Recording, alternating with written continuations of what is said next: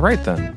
Welcome to Simply Soundbites, a series on the Simply Stated podcast where we take a complex definition or issue in the news and explain it in 10 minutes or less. Today, I'm joined by Margaret Liu, Senior Vice President of the Legislative Department and Deputy General Counsel at CSBS. Thanks so much for joining me today, Margaret.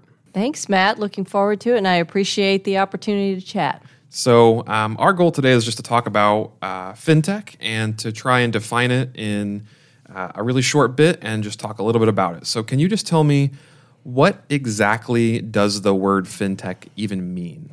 And, you know, Matt, that's a great question that doesn't necessarily have a clear-cut or consensus or agreed-to answer.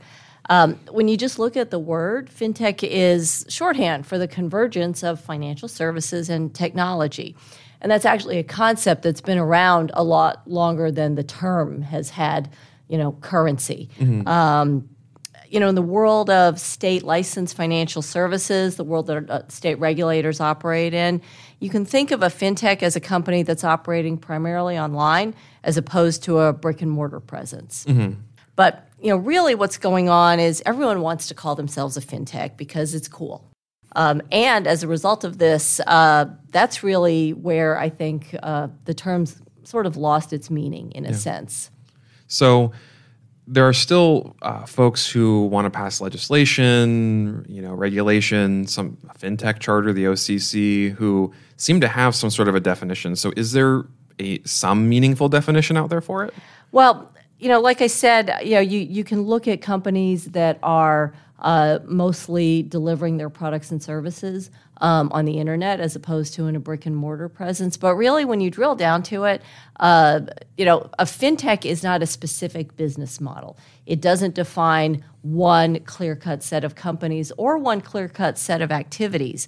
And when you think about the types of activities and companies that state regulators focus on in the non-bank space, what we really have to do is look beyond the labels and the shiny stuff. Let's look at the underlying activity, the underlying consumer activity.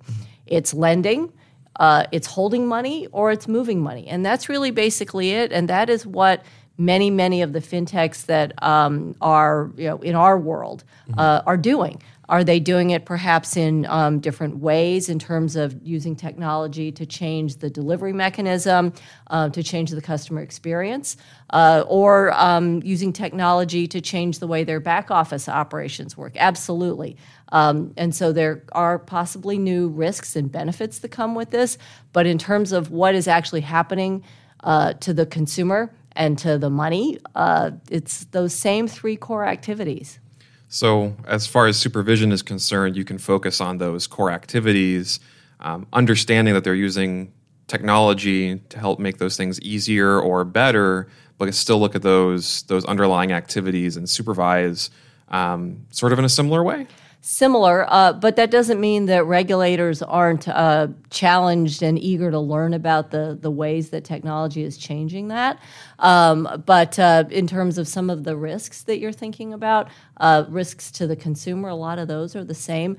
Obviously, cybersecurity is a new area that probably where the awareness and the focus on the risk is greater, and that is driven by the advent of fintech and of technology in this space. So if regulators are watching the underlying activity to decide how to regulate fintech companies, and it doesn't seem like Congress or any deliberative body has fully defined the boundaries of what a fintech is, how do we even go about narrowing down what it means to be a fintech? So let's dial it up to 50, 100,000 feet, because a lot of what we've been talking about has been pretty granular in terms of specific types of activities. Mm-hmm. When you think about broader impacts, what I think is helpful personally is to think about technology-driven innovation in financial services. And when you bring in the concept of innovation, I think that you have a more holistic approach to sort of what is fintech.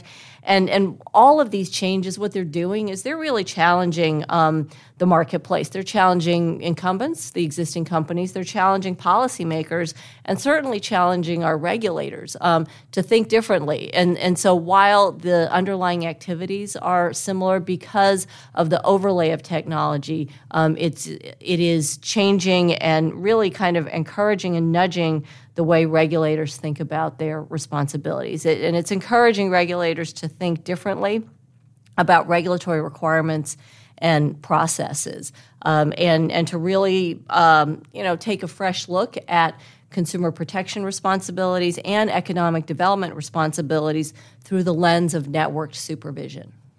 And through network supervision, a lot of these regulators are considering different ways for them to approach examinations and to talk to their regulated entities and anything else.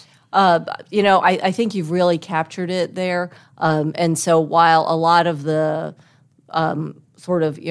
core responsibilities are the same, there are kind of opportunities to do things differently, to try to meet this innovation that's going on in the regulated space, to meet it in terms of regulatory kind of processes and tools. So the response to fintech for regulators is to leverage some technology themselves, but also to continue what they're doing, being mindful of the changes in the space. Absolutely. I think that's a really perfect definition, and probably as close as we're going to get for how to actually define fintech. So thank you so much, Margaret. I really appreciate it. Thanks, Matt.